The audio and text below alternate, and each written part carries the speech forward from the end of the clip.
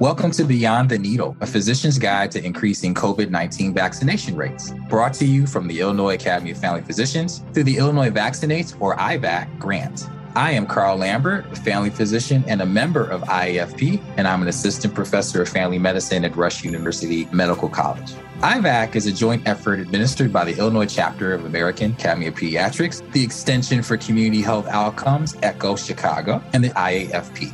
Funding for this podcast series is provided by the Office of Disease Control through the Illinois Department of Public Health.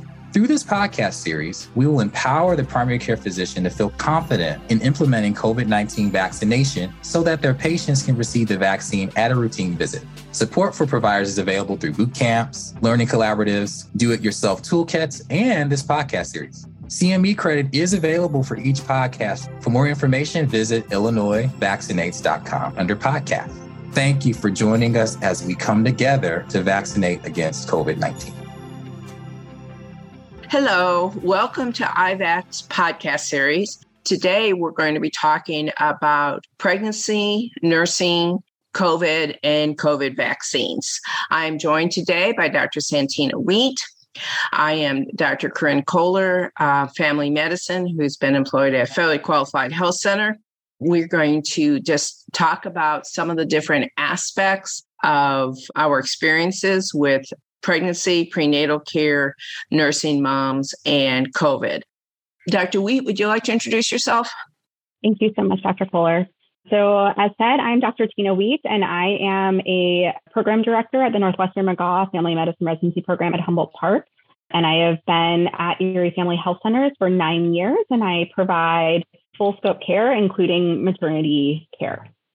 So I think that what we're going to talk about first is talking a little bit about why our pregnant patients are getting the COVID vaccine and what we can talk to them about getting the vaccine. I don't know about you, Dr. Kohler, but I feel like when I am talking to my patients about getting the vaccine, sometimes they're very nervous about getting it while they're pregnant and very worried about harming the fetus while they're pregnant. But even like the moment that they've delivered, they're willing to have that vaccine. And I sometimes try to shift that conversation to talk to them about how if they get the vaccine while they're pregnant, they're actually doing a good job to protect their baby then and there as well. What have you seen? I would agree that seems to be a lot of the thought processes of our prenatal women. I kind of see two groups. I see those women that come in and especially as the pandemic has progressed are ready to get their vaccine or have gotten their vaccine. And then there's that group that really either doesn't want the vaccine at all or wants to wait. So we spend a lot of time educating our pregnant women and their families. Our residents have done a good job at pulling some information about the antibodies. There's now a little bit more evidence that the antibodies actually cross the placenta and protect the newborn. A lot of times, especially if these are multiples that we've seen before, we can talk about the fact that we've done influenza vaccine in previous pregnancies, and that has not resulted in any repercussions, or that we use Tdap vaccine in pregnancy. So that can also open the discussions for the other vaccines. But typically, if I have a woman that really doesn't want to get the vaccine early in pregnancy, at that 36-week and weekly visit, we really are encouraging her to at least get started with the process because of how much we now know it can protect the newborn.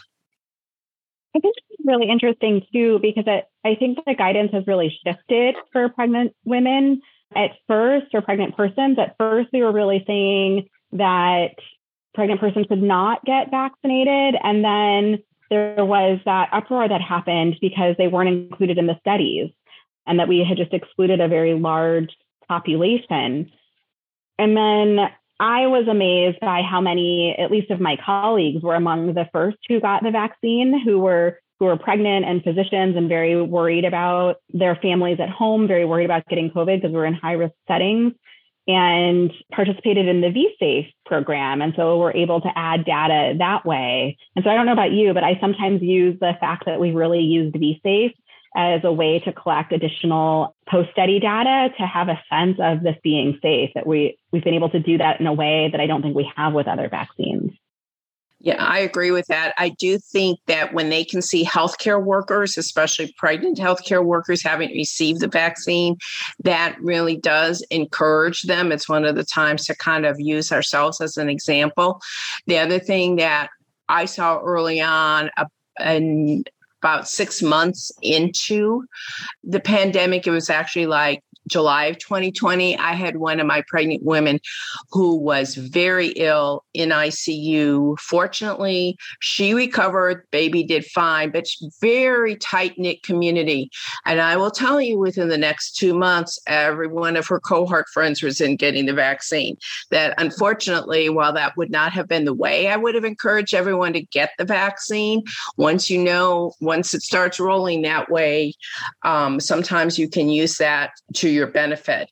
But, letting the women know that, we consider it safe, we're willing to get vaccinated, certainly can help promote that.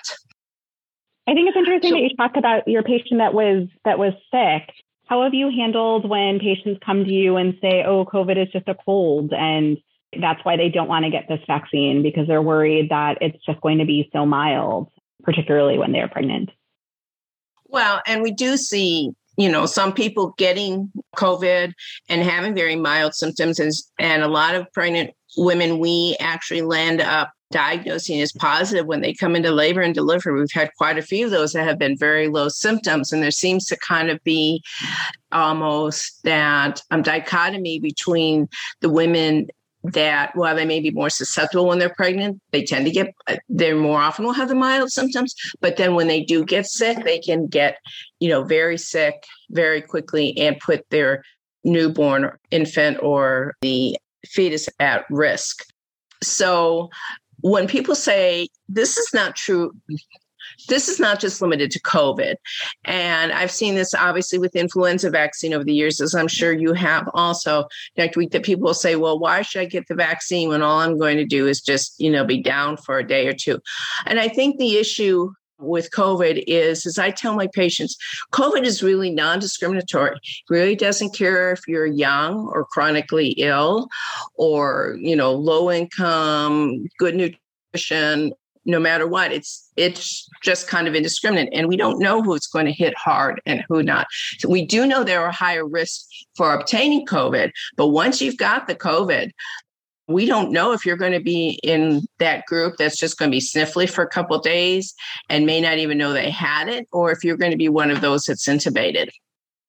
Sharing that with my patients as well. And I think that what I have seen has really mirrored what some of the recent publications have said, what some of the recent data has said, is that pregnant women are more likely to have mild symptoms, but when they do have severe symptoms, they are much more likely to be intubated or to require ICU stays. I think that most recently, the pregnant persons that I have seen that have needed that intensive care have all been infected with COVID. And it's been something that I don't wish on any of my patients. Right. I think that is some of the biggest challenges and hurdles we face, is doing that education and putting the fetus at risk, the risk of preterm birth, the risk of stillbirth, the risk of spontaneous abortion early in pregnancy. One of the things that we don't really know is what the long-term cognitive effects are on a newborn when the mom has been sick with COVID. And I think that's something that, we can't really answer that question now, but going forward, hopefully there'll be more data that will keep coming forward as to how COVID does, affect newborns going forward. What have you seen on that? Yeah, I haven't seen a whole lot yet of the impacts on newborns. I've just been having lots of conversations about the risks that we don't know. I tend to have these conversations when patients are asking me about the risks of the vaccine, actually. When they don't want to get the vaccine because they're worried about the risks. And I will say that, well, we know that we have given all of these persons that have registered through the VSafe this vaccine, and we've been able to track these outcomes, but we also know that there's all of these risks when they do get COVID, and it seems to be much worse than any of the risks that they're potentially worried about with the vaccine. So I think it's a balance because I don't want to do the scare tactics for my patients. I want them to be well informed and to make good decisions, but to be well aware of what their risks are. Yeah, I would agree that educating the patients and allowing them to make that choice is definitely the way I prefer to approach it. And I think one of my concerns more recently has been on some of the long COVID data coming out. I have not personally seen a lot of that in the actual pregnant population. But again, my concern is what effect that does have on the newborn, either the newborn that where mom has gotten the COVID in utero, does that affect the newborn cognitive development? Or if the newborn itself has COVID immediately after delivery. What have you told your moms about nursing and lactation if they're COVID positive when they deliver? What has your recommendation been with that? We've asked our nursing parents to go ahead and nurse. We've told them to try to be cautious and to wear a mask while they're nursing to try to minimize the amount of time that they're directly breathing on their baby. But we, at the very beginning, this is another place where it changed. At the very beginning, their newborn was isolated, but we moved away from that and are allowing the families to continue to room in and to go ahead and breastfeed and just to try to wear a mask while breastfeeding. Yeah, that's been my experience also. And we generally will test the newborn. If the mom is positive in the hospital, we will test the newborn both at discharge and then usually 2 to 3 days afterwards. Then we've been very fortunate in not having positive newborns coming out of the hospital. So I think continuing to nurse and pass those antibodies along, especially if they've been vaccinated, is something that's definitely something to educate our moms and our families with. Yeah, I think we've had the same experience. We've been fortunate to not see positives come out after the positive mother in the hospital. As long as we're talking about our pregnant persons that are testing positive for COVID, why don't we talk a little bit about the use of treatments for COVID? And I think that there also is some hesitation around this. What are your colleagues talking about as far as COVID treatments when patients who are pregnant test positive? I actually have not seen a lot of solid opinion on this. I think it's varied depending on the situation and where they are in pregnancy and such like that. But I think for the most part, the opinion now is swaying to treat early. Treat them early, treat them as soon as they're positive. I mean, the benefits do outweigh the risk. Again, thinking back to our days of dealing with influenza and Tamiflu for years. And initially, no one wanted to use that on our pregnant ladies. And then we discovered that, while it's maybe not the most beneficial drug, it does have the risks do outweigh, the benefits do outweigh the risks, and we do use it. And I think the same thing is happening with the antivirals and the agents, especially, I would say second trimester, early third trimester, definitely see them being used. So I think that it's interesting. I recently went to a grand rounds where they were talking about the different therapies that were available. And I spend most of my outpatient clinical time caring for patients who are living with HIV. And one of the medications that is in the nirmatrelvir-ritonavir combination that goes with the brand name Paxlovid is actually a medication that we commonly use for treating patients who are living with HIV and have been using for patients who are pregnant and living with HIV. And so we have fairly good data with the ritonavir. The other medication is in the same class of medication. So I think that this is why I've seen our infectious disease doctors and people like me who do both feeling fairly comfortable with the idea of using this type of medication because we've had good experience with good pregnant person and baby out with the use of this medication. Yeah. And again, educating our patients that we do have some track record in other infections. As you said, with the, HIV, what we've used for other viral does kind of raise the confidence of going ahead and using them. I do see that. What other advice would you have for clinicians that are addressing pregnant women? I'm especially thinking of those family medicine docs that may do a lot of early pregnancy confirmations, maybe early prenatal, but aren't necessarily doing daily prenatal care or doing delivery, but they have some contact with pregnant women. What kind of advice would you give those colleagues? I think that the advice that I want to give everybody right now, and I think pregnant patients are a special population in this too, is to not assume that the answer is going to be no for the vaccine. I was very surprised that there were some people that showed up in my office or that I knew outside of work that had not yet gotten the vaccine. And it wasn't because they were against it. Sometimes it was just because of convenience factor, or they didn't realize that they should get the booster. And so I think taking every opportunity to ask the question and not just making an assumption that somebody is never going to get the vaccine is really important.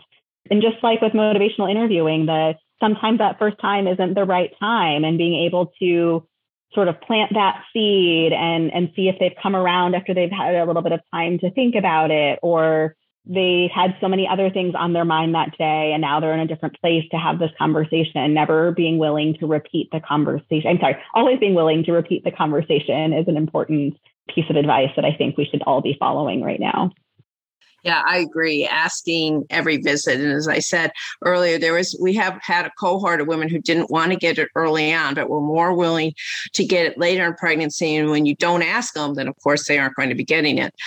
So the advice of, everyone who's eligible should be getting the vaccine should really be no different. And I find that on the rare occasion I get a preconceptual counseling visit with a patient, that vaccines is definitely something that we bring up. And that was even pre-COVID. We would talk about, vaccines, but especially now making sure that they go ahead and have that COVID vaccine, ahead of conception if they're doing the preconceptual planning. And any of our young women of reproductive age, we really should be encouraging them to make sure they're getting the vaccine so it doesn't become an issue during pregnancy. I think that's right. And also, even if they've had their initial series, reminding them, particularly if you can get that preconception visit or if you're early on, that they're eligible for that booster. And if anything, they're potentially at risk more than they were before they were pregnant. And so this is really the time to make sure that they have that extra protection. So what would you say was one of the most rewarding aspects that you've been able to encounter with dealing with this population? So I love caring for my pregnant patients. I love being able to be part of their birth process. I love being able to be in all aspects of that.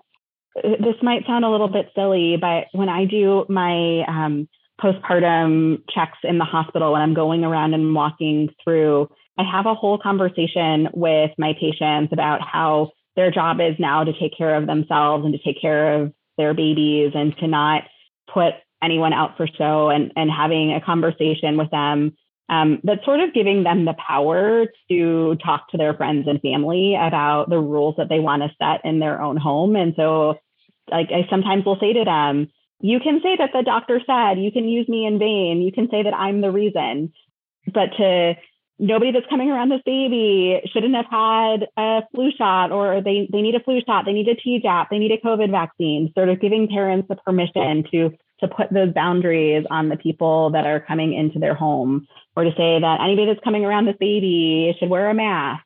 And so I've watched sometimes the new parents have like a sigh of relief that somebody else was telling them that it was okay to say this to their family members, because sometimes their families they're very excited and they can be overwhelming. And so I try to give them permission, and every once in a while, just sort of seeing that change in their face, or that, oh, I can do this, has been a very rewarding little chunk of time that I get to spend with them in the hospital. I think that's good advice. I generally see the women either in the office, as I don't do hospital rounds, but we do talk about the family effects. And I think COVID has given us permission, even more so, to say, setting the boundaries that those who come around should have their vaccines. as you said, the flu, the Tdap, especially if they're a caretaker, the COVID. I think that allows us to just have a little bit more freedom to say that, and a little bit more permission for the moms and the families.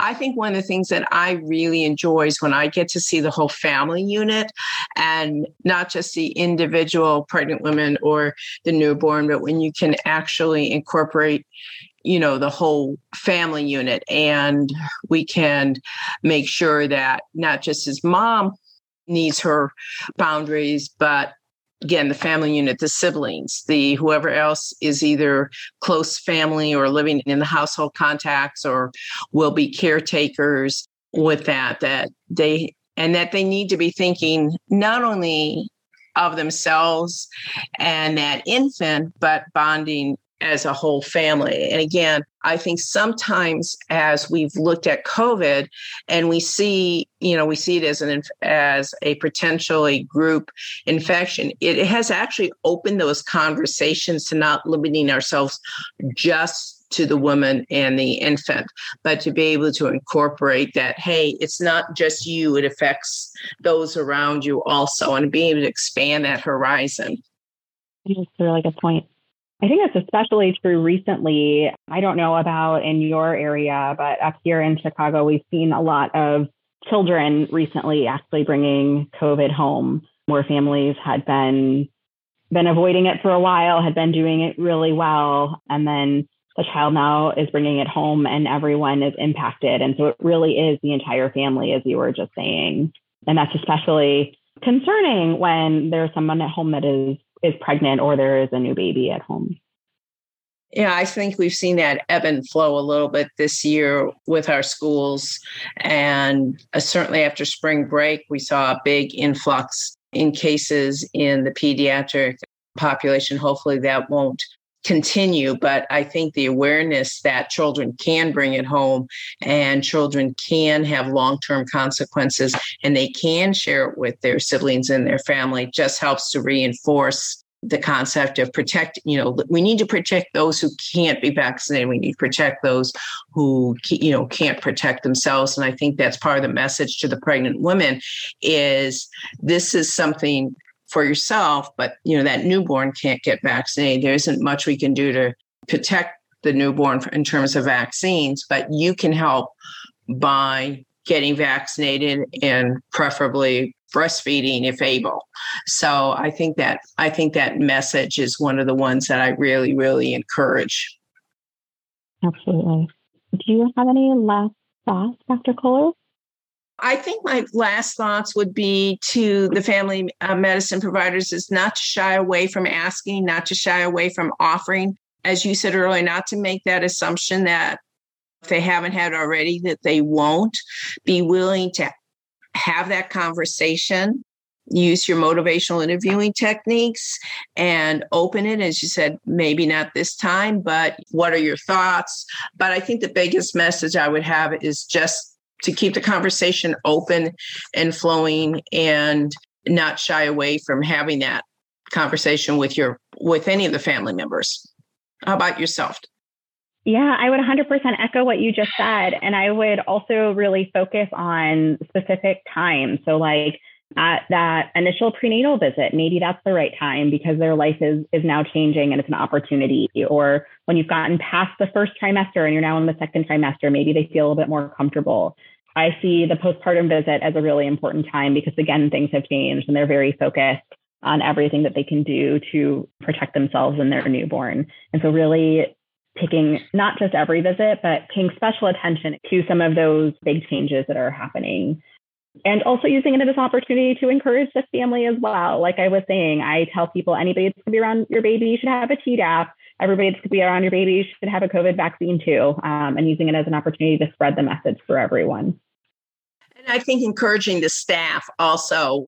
I think the staff plays a big role too, in that they can start the conversation and be part of that conversation. Also, it's not limited to just the provider in the exam room, so that we set the positive atmosphere of this is how our clinic, this is how we operate, or this is how our clinic operates. So any closing remarks, Dr. Wheat? I will just say thank you for so much for listening. I hope that everyone has the opportunity to encourage their pregnant patients to consider getting vaccinated. I hope that if your pregnant patients do get vaccinated, that you'll really consider giving them the treatment to help prevent any severe disease that they might have, to help prevent some of the ICU stays and needs for ventilators that we've seen. How about you, Dr. Kohler? I absolutely agree with how you said that. I would encourage also to avail yourself of CDC resources, the Illinois Vaccinates resources, other data and resources that are out there. If you have any questions or concerns about offering the vaccine or what to tell your patients, or if you need any patient educational material, we would very much like to thank you for joining us today, and we look forward to having you participate in further IVAC podcasts. Thank you. Thank you to our expert faculty and to you, our listener, for tuning into this episode. If you have any comments, questions, or ideas for future topics, please contact us directly at podcast@ilvaccinates.com. For more episodes of Beyond the Needle, please visit illinoisvaccinates.com/podcasts. You'll find links to resources, transcripts, speaker disclosures, a survey to gather your feedback, and instructions to claim CME credit. Subscribe to this podcast series on Healthcare Now Radio, Spotify, Apple, Google Play, or any of the major podcast platforms. Please follow the Illinois Vaccinate Project on Facebook, Twitter, Instagram, and LinkedIn. Thank you again. We hope you tune into our next episode.